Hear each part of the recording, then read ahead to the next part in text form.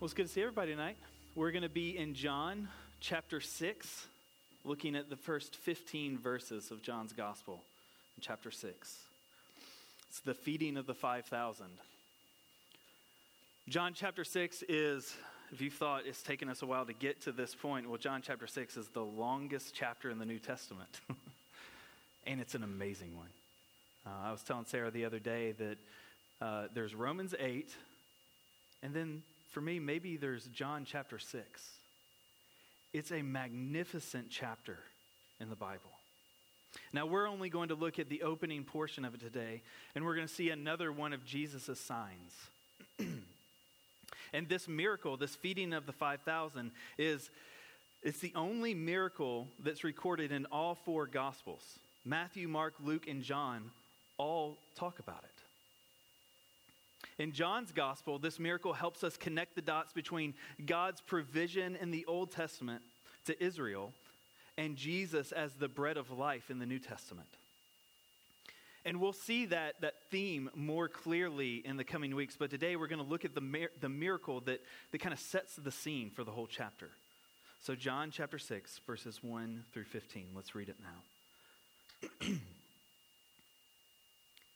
After this, Jesus went away to the other side of the Sea of Galilee, which is the Sea of Tiberias. And a large crowd was following him because they saw the signs that he was doing on the sick.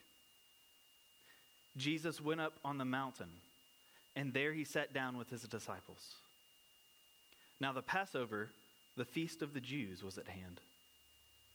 Lifting up his eyes then, and seeing that a large crowd was coming toward him, Jesus said to Philip, "Where are we to buy bread so that these people may eat?" He said this to test him, for he himself knew what he would do. Philip answered, 200 denarii worth of bread would not be enough for each of them to get a little. One of his disciples, Andrew, Simon Peter's brother, said to him, "There's a boy here who has 5 barley loaves and 2 fish. But what are they for so many?" Jesus said, "Have the people sit down." Now there was much grass in the place. So the men sat down, about 5,000 in number. Jesus then took the loaves, and when he had given thanks, he distributed them to those who were seated. So also the fish, as much as they wanted. And when they had eaten their fill, he told his disciples, "Gather up the leftover fragments so that nothing may be lost." So they gathered them up and filled 12 baskets with fragments from the 5 barley loaves left by those who had eaten. When the people saw the sign that he had done, they said, "This is indeed the prophet who is to come into the world." Perceiving then that they were about to come and take him by force to make him king, Jesus withdrew again to the mountain by himself. This is God's word. In the Old Testament, God took his people into the wilderness and provided bread from heaven for them. Here in John chapter 6, Jesus takes his people into the wilderness to provide bread again. It's a story about how Jesus cares for his people, not just to care for them for a day, but as a sign of how he cares for them for eternity. It's a story about this insignificant little boy that loses his lunch to feed a city. About a couple of disciples who have no answers, through whom Jesus provides for a multitude. This is a story about a power from heaven that can not only fill you, but can sustain you. That not only satisfies you, but uses you for God's glory. That not only settles you in the deepest possible comfort in this world, but resettles you inside the heart of Christ, your Savior. It's a story about the superabundance of God, about how we can entrust it all to Jesus, how we can boldly believe that with him, all things actually are possible. and that He's all that we need. It's a story about the all-sufficiency of Jesus in the face of all of our insufficiency. And those are our 2 points today. Our insufficiency and Jesus' all-sufficiency. We start with our insufficiency because in the Christian life there's no other place to start but then with our own insufficiency. To see our weakness and our powerlessness. Now that's not easy, is it? We like to deny it. We like to cover that up. We like to look good. We like to feel good. We like to feel in control. But the whole thrust of this story is to take us to the idea of our powerlessness. Sorry, too many nesses. Everything Jesus does in the story takes us to that low place because that low place is actually where the blessing is. So we see Jesus and his disciples, they were in Galilee, where Philip and Andrew were from. And Jesus had been healing sick people. And a large crowd had followed them, and they were just eager for more, to see what more Jesus could do. So Jesus kind of takes them on a field trip outside the city, and he teaches them all day. He goes up a mountain, and it was springtime. John tells us that the grass was green, kind of like right now. But that doesn't necessarily mean it was a well-manicured place. This wasn't a city park. It was a wilderness still. And Jesus was about to teach something important to this crowd. He was about to teach something important to his disciples. He was about to teach something to the whole world. According to verse 4, he performed this act during the Passover festivities. And that was an important time for Israel. It harkens back to the time of the Exodus from slavery in Egypt. It was a time of great nationalism for Israel. Kind of like our 4th of July, something like that. It was their celebration of freedom. Now remember what happened after the Exodus. After God had brought Israel out, they're in the wilderness. They're in the desert. And then what happens? Well, they get hungry. And the Israelites start to grumble and to complain. So what does God do? He sends them bread from heaven. He sent manna, this flaky-like bread that tasted, the Bible says, like honey and coriander. You know, it didn't have to taste good. I love that it says that. This bread from heaven that fell like with the dew overnight. And every morning, they could go out and gather their portion and eat it for that day. Now, they couldn't gather more than that. But God provided daily for this massive group of people wandering out in the desert. This was a sign of God's powerful provision. He could feed his people when it looked like no food was available anywhere, when no food was available anywhere. And then fast forward thousands of years later, and here's Jesus bringing about this new kind of exodus, and he's taking his people out into the wilderness again. And he's providing enough of bread for all of them to eat. Do you see what's happening? Jesus is fulfilling the role of God in the Old Testament. Jesus is doing what God always does. He's providing when there's no one else to do so. In verse 5, we see how Jesus is going to do this. He gets there, he sits down, and he sees this crowd before him. And we know this crowd was huge, by the way. If you look at verse 10, John says that it was 5,000 men. Do you see that? Now, this is the feeding of the 5,000. We know it as that. But this was actually a much larger crowd than just 5,000. That's only 5,000 men. There were women and children also in this crowd. I mean, we know that at least there were children. There's a little boy in the story. D.A. Carson says in his commentary on this passage that the total number may have been 20,000 or more. I mean, that's an unbelievably big crowd. That's an unbelievably big crowd today. It's a huge crowd that witnessed this miracle. It's the kind of crowd, it's so big that if it didn't happen, I don't think it would have made it into 4 separate gospels. I mean, think about it this way. Paul says in 1 Corinthians that up to 500 people saw the resurrected Jesus. And that's considered a huge number of eyewitnesses. This is a crowd, if D.A. Carson is right, that's 40 times that size. I mean, this is massive. It's a huge number. I'm not saying that this is a miracle greater than the resurrection. There isn't one greater than that. But this was an important miracle. One that all 4 gospel writers made sure to write down. One that Jesus made sure there was a big crowd to see. So Jesus is sitting there. He sees this crowd come toward him. And he said something to Philip. Look at verse 5.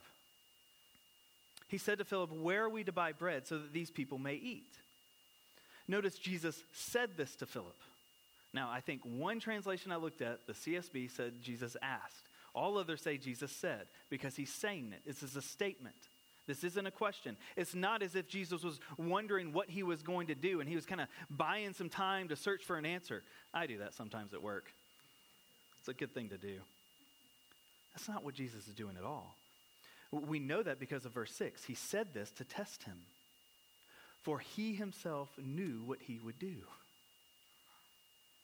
Now, what's going on here? What's Jesus doing? I'll tell you what he's doing. He's getting Philip desperate. He's revealing a need to Philip that Philip can't possibly meet. And Jesus knows he can't meet it. But Philip doesn't know that yet. In fact, Philip doesn't even yet see the need. So Jesus showed him the need, then made him feel how insufficient he was to meet that need. Now, why did Jesus do that? I mean, was Jesus just kind of some practical joker? I mean, I think Jesus was funny, but I don't think this is a practical joke. I mean, was he just trying to have a little fun at poor Philip's expense? I don't think it's that either. That doesn't make sense to me. I think Jesus was teaching Philip something here. He was teaching all of his disciples something. He's teaching us something. And the first lesson that he's teaching is Philip's and the other disciples and even our insufficiency. I mean, do you see how powerless Philip must have felt? And what if you were there? All those people and no bread, and Jesus asks you where to get some. I mean, what would you have felt? What would you say? Philip was in an incredibly difficult situation, and it was right where Jesus wanted him. He wanted him to feel the powerlessness. Jesus is teaching Philip something about what Christian ministry looks like. In ministry, there are always needs. And the needs are always beyond our human capabilities. And we might think we have it under control. But do we really? Jesus wanted all of his disciples to learn what ministry looks like. You know, in Mark's gospel, I think it's really interesting. Luke's gospel does this as well. The story comes right after the disciples return from their missionary journey. Remember when Jesus sent them out 2 by 2 to cast out demons, to heal the sick? Well, they go and do that, and they took nothing with them but the power of Jesus. And then they come back, and they're just utterly exhausted. I mean, how could they not be? And when they got back, Jesus greeted them and said, "Hey, let's go away to rest. Let's go to this mountain." But then they get out to the mountain, and this huge crowd comes. And in those stories, the disciples actually say, what do we send them home, Jesus? They need to eat. And Jesus says, "You serve them." What? I mean, you can kind of imagine how that might feel, right? I mean, we've all been pressed to our limit where we're just, wait, I didn't sign up for this. We've all had times when we're just absolutely beat, when we're totally sapped, when we're utterly exhausted, and we get home thinking we're finally going to get some rest, and then the phone rings. And more need just keeps pouring into our lap, and we can't rest no matter how much we might want to. We have to find a way to keep going. And in those moments, we feel so powerless, don't we? You know, when we are full of strength, we might start thinking that life is actually manageable. But when everything is falling apart around us, we start to understand that we have no power at all. My son broke his arm last Sunday. We couldn't come to church. He didn't know I was going to say this. I had zero power over that situation. I'm just responding. We know what that's like. Our power is a facade. It's a mirage. It's not really there. We don't have any power. When life gets real, we realize how insufficient we truly are. And we're all like Philip in those moments. We're facing utter need and zero resources. And everyone is looking to us for answers. What do we say? What do we do? What did Philip say? Look at verse 7. He said 200 denarii worth of bread would not be enough for each of them to get a little. In other words, he said, Jesus, you're crazy.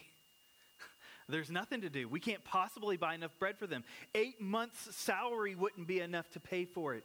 We don't have enough money to give everyone even just a slice. Forget about it. Now, what's wrong with that statement? Wasn't it true? Here's what's wrong with it. It's what's wrong with so many of our reactions to the seeming impossibilities of life. We don't factor Jesus in.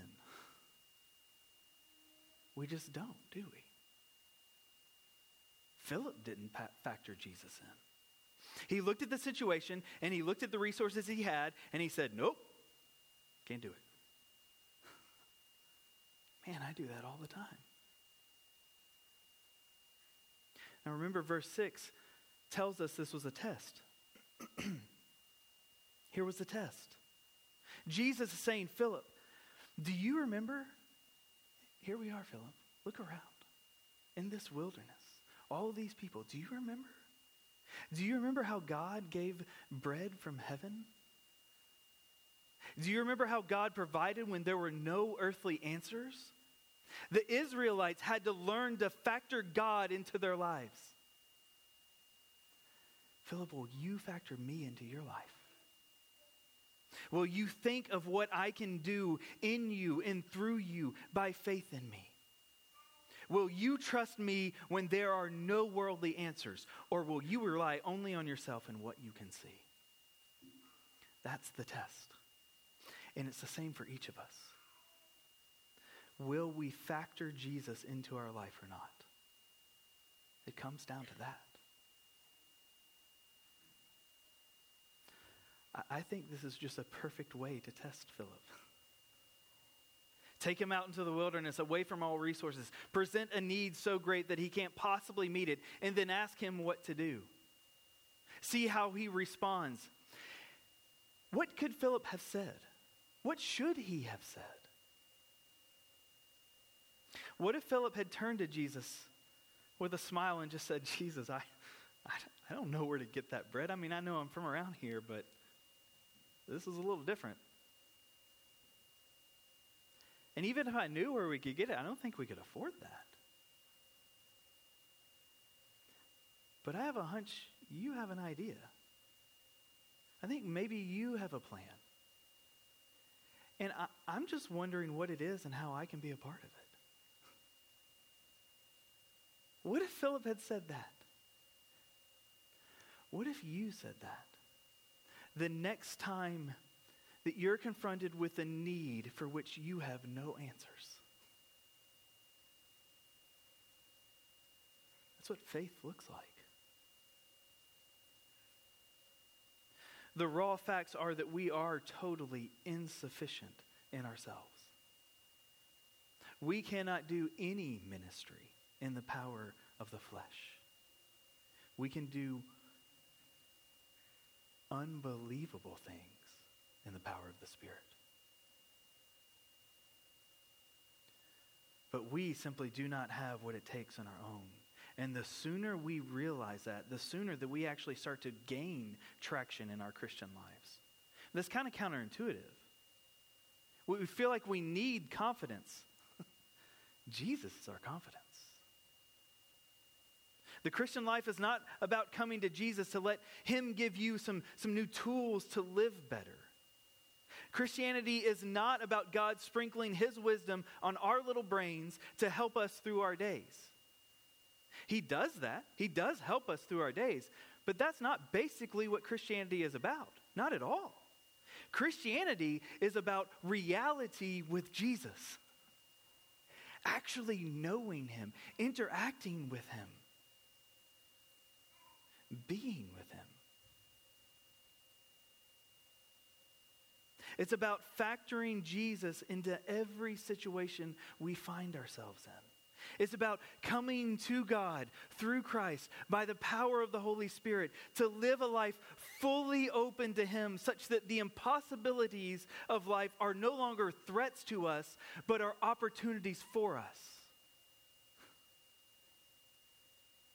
You know, if Philip had just only remembered what Jesus initially said to him way back in chapter 1. Remember what he said? He said, "Philip, follow me." Maybe if Philip had remembered that, he would have turned to Jesus in a different way that day on the mountainside. Well, you can. Part of the reason we see Philip's failure of the test is so that we don't have to fail it ourselves. Jesus has called you to follow him. He's in charge. He knows you don't have the answers. He doesn't expect you to be able to figure it out all by yourself. He already has the plan. Your part is to only follow. This is amazing to me. Jesus, he could do whatever he wants. He could save people however he wants to do it. He could appear in a dream. He's done that. But you know what else he likes to do? Use you. Jesus is inviting you to be involved with him. To let him work through you. To understand that, yes, you are totally insufficient. But you can receive all of his sufficiency. And so the first thing we need to see is our insufficiency. But we don't stop there. God is not the God who just beats us into the ground to prove how great he is. Yes, he humbles us so he can lift us. So we turn now from our insufficiency to Christ's all-sufficiency. Look at verses 8 and 9.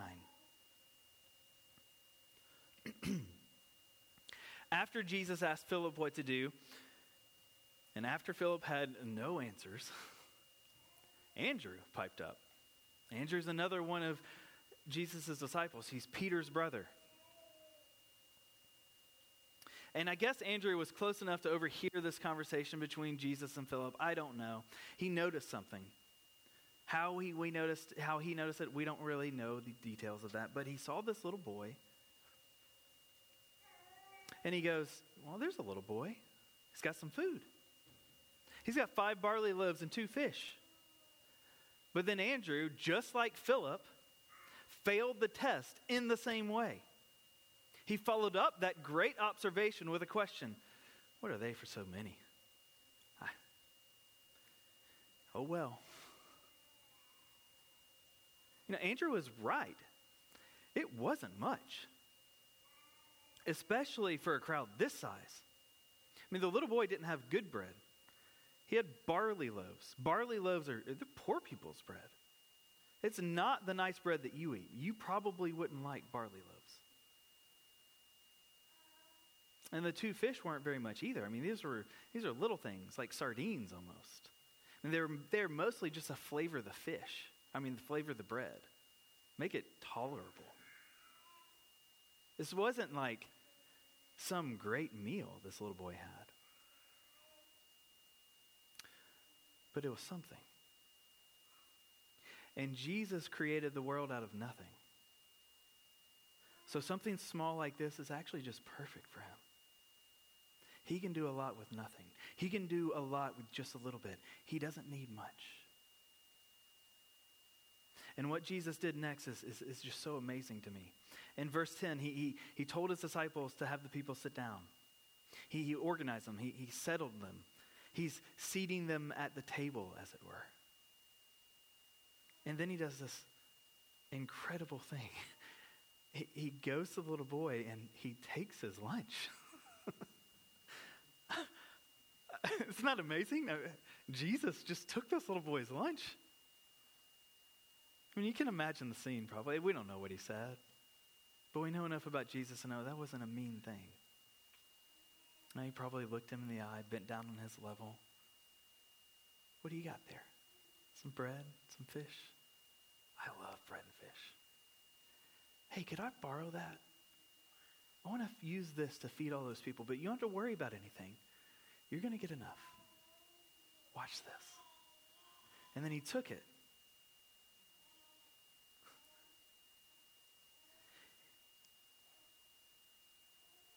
And he gave thanks. And he broke the bread. And then they start handing it out. And there was enough for everyone. You know, I bet that little boy was probably really looking forward to that bread and fish that day. And when Jesus bent down and said, hey, I'm going to take this, and maybe it hurt his feelings a little bit. I don't know. It probably hurt my kids' feelings a little bit. They like their snacks. But this little boy is a lesson to us all. He gave a small gift to Jesus. And it was all he had. But in the hands of Jesus, it was enough to feed a city. Jesus used that little boy to feed 20,000 people. But because he lost control of his lunch and gave that control to Jesus, what happened a little bit later was that he actually had more than he started out with. He had more than he could have ever possibly had if he had held it tightly. Jesus used that little boy to teach a lesson to his disciples. He used him to teach a lesson to the crowd. But even more than that, Jesus loved that little boy that day. He taught that little boy to trust him. He took what was his, but then he gave back far more than what he originally took. We see that in verses 11 through 13. He takes the loaves, he gives thanks, he distributes to the crowd. And look at the end of verse 11. They had as much fish as they wanted. They had enough for thirds and fourths and fifths if they wanted. Until they were full. The way Mark says it in his gospel, they were all satisfied. There were no hungry bellies that day. When they had eaten their fill, he told the disciples, gather up the leftover fragments, that nothing may be lost. So they gathered them up and filled 12 baskets with fragments from the 5 barley loaves left by those who had eaten. This little boy gave his lunch to Jesus, and Jesus gave him back a feast. What was once so little that he might have even still been hungry afterward is now so much food that he can eat as much as he wants and still have some left over. Isn't that just like Jesus? Isn't that how he always works? So why don't we trust him more? If that's who he is. Why do I find myself clinging to my stuff that I think is my stuff so tightly? When we have this kind of God who does this kind of thing on the regular, why can we not let go of our little loaves and fishes? Why can we not entrust to his mighty hand all that we have and just see what he can do with it?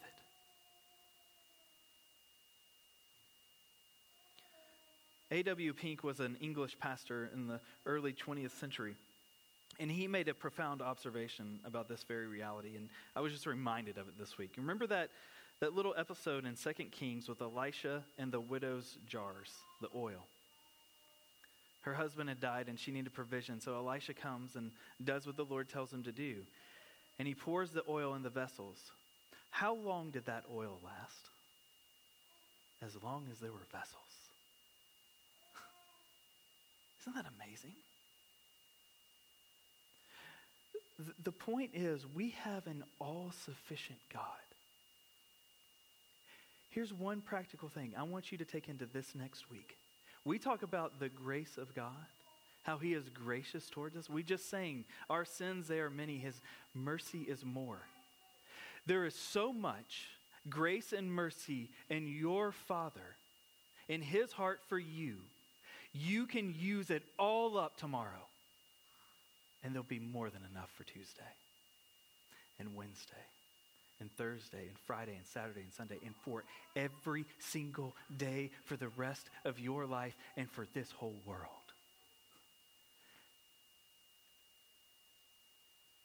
Take it. It's for you. We have an all-sufficient Jesus, one who can meet and super meet every possible need we have. There is no need too small, and there is no need too great for him. And he's always been this way. This isn't a one-time thing. It's not like, man, I wish I was there. We are there. Because Jesus Christ is the same today, yesterday, today, and tomorrow. This is just the way he rolls. It always has been. If there's truly a need, Jesus is there to meet it. Remember in Matthew 6 when Jesus said to consider the birds?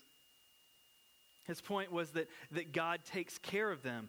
They don't have to worry about what they're going to eat. They don't have to worry about tomorrow. So we don't either. Do you know how many birds there are in the world? I Googled this. You should Google it. It's actually pretty interesting.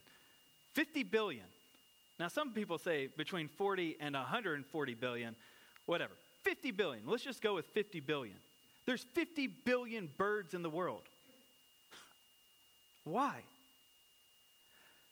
Well, partly because that gives us 50 billion reasons to trust Jesus every single day. And you know what's amazing about that? You don't even have to see them. You walk out right now, you will hear the birds. That's a reason to trust Jesus.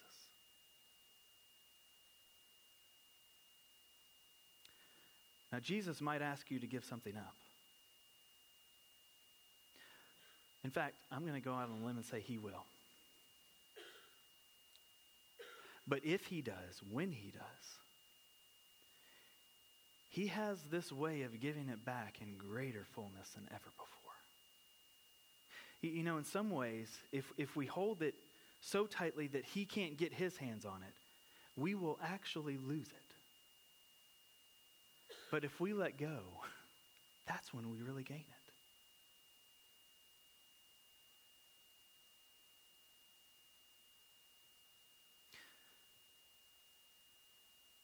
We might grumble and complain. We might get tired. We might show our true colors. We might not see the way forward. But if Jesus is there, and he's always there, what else do we really need? You can trust him. I mean, the birds do.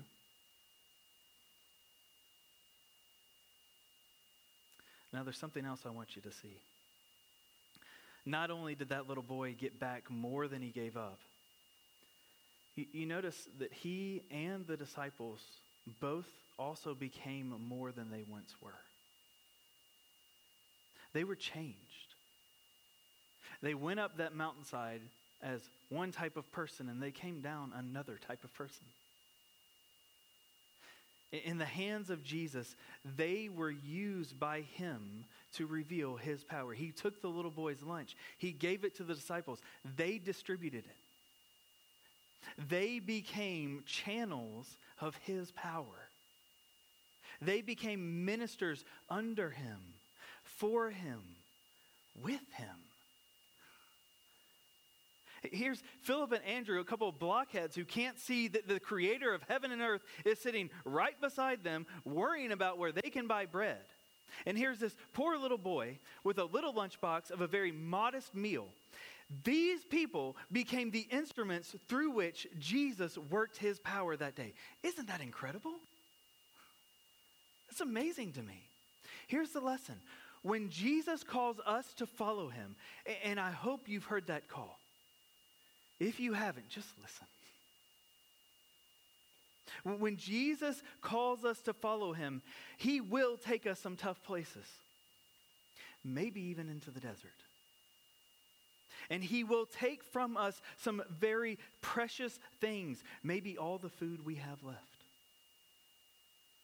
And he will ask of us some impossible things. Maybe to feed more mouths than our bank accounts can afford. But he will be with us in those hard places. It will be his power coming through. He isn't asking for our power. We don't have any. You know what he's asking for? Our weakness. He's using our insufficiency to prove his all-sufficiency. He's taking our meager bread and giving back himself. He always gives back more than he takes. He always answers our doubts with his grace. He will always fill us when we are empty.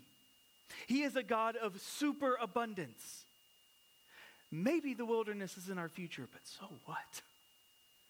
If Jesus is there, I'll go.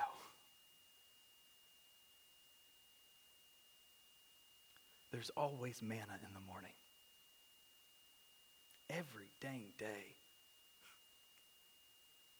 And better than all the bread in the world, there's Jesus,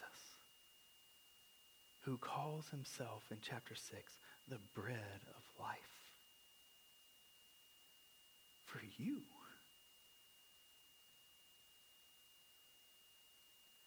So we have two options.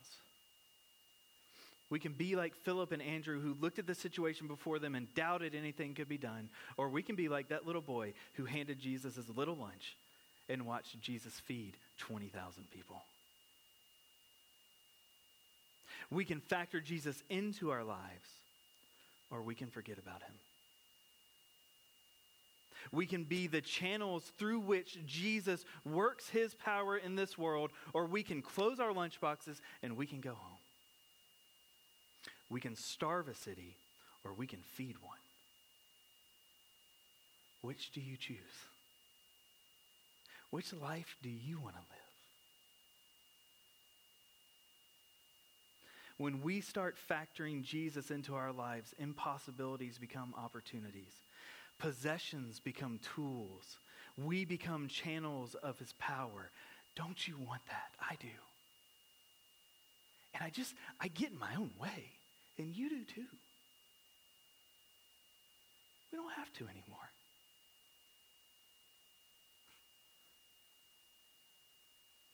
I heard somebody say once, Jesus, when he was here living on this earth, he never got up in the morning and once thought, what do I want to do today? Because he was always about his Father's will. Man, what a life. All you have to do is recognize your insufficiency and turn to Christ and his all-sufficiency. And who of us can't do that? I mean, who of us can't just say, I can't figure this out. I don't have any answers. I don't even have any strength left. Do you see how low the bar is? It's not as if Jesus is saying, come up to here and then we'll start talking. No, he's saying, admit you can't do it. Admit your weakness. See your insufficiency. And that's where we'll start. Because that's where my power is seen most clearly. Only a few of us can reach the heights of this world, can't we? I'm not one of them. I'm just not. But who among us can't just fall down?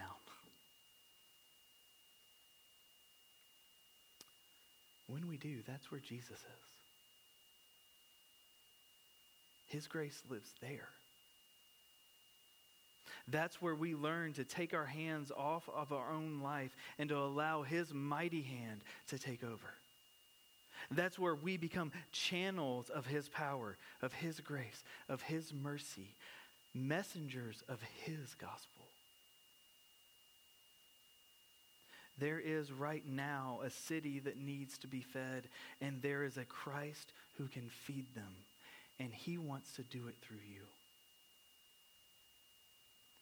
Will you let Him? Or do you have some really good objection as to why He can't? Will you be Philip and Andrew? Or will you be that little boy?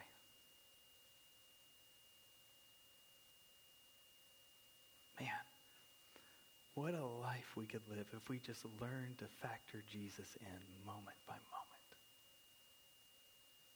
He wants that for us. But let me warn you, when you start doing that, I have no idea what He'll do in your life. I don't know the places He'll take you. I don't know what He'll take from you. I don't know what He'll ask of you. The problem with Jesus is that you can't tame Him. And the wonderful thing about Jesus is you can't tame Him. We wouldn't want to. But you know, this crowd wanted to. And we'll close with this. Look at verses 14 and 15.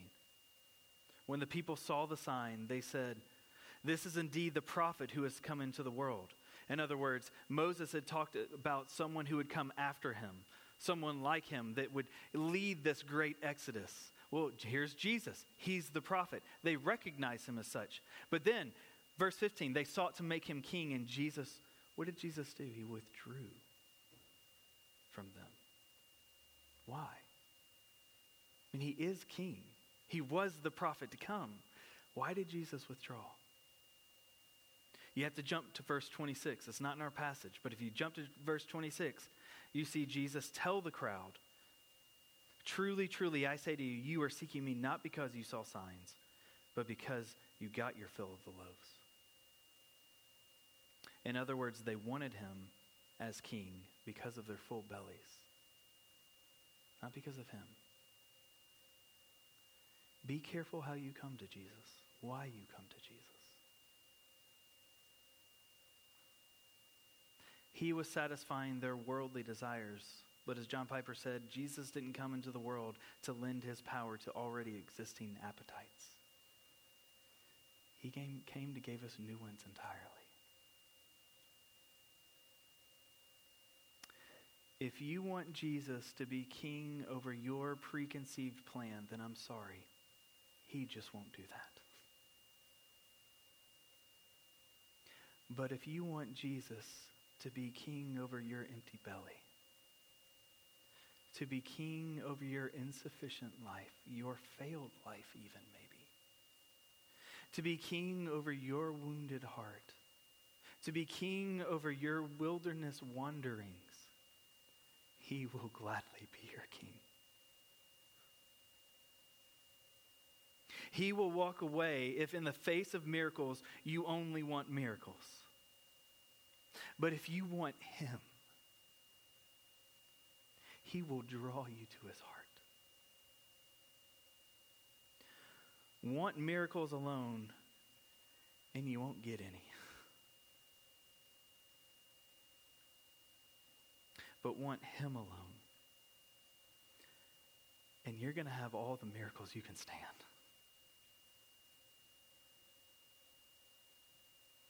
He didn't come to give you bread. He came to be your bread. How did He do that? Verse 51 says, "The bread that I will give for the life of the world is my flesh." See, they misunderstood His kingdom. Yes, he will one day come and conquer, but first he came to die.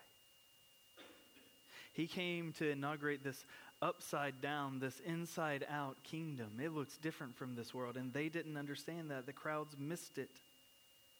Jesus is the king who dies for his people, who gives his life on the cross for sinners insufficient enough to just receive his sufficiency, weak enough to receive his power, hungry enough to eat his bread. And that's all he's asking of us. To be hungry enough to come to him and to take and to eat.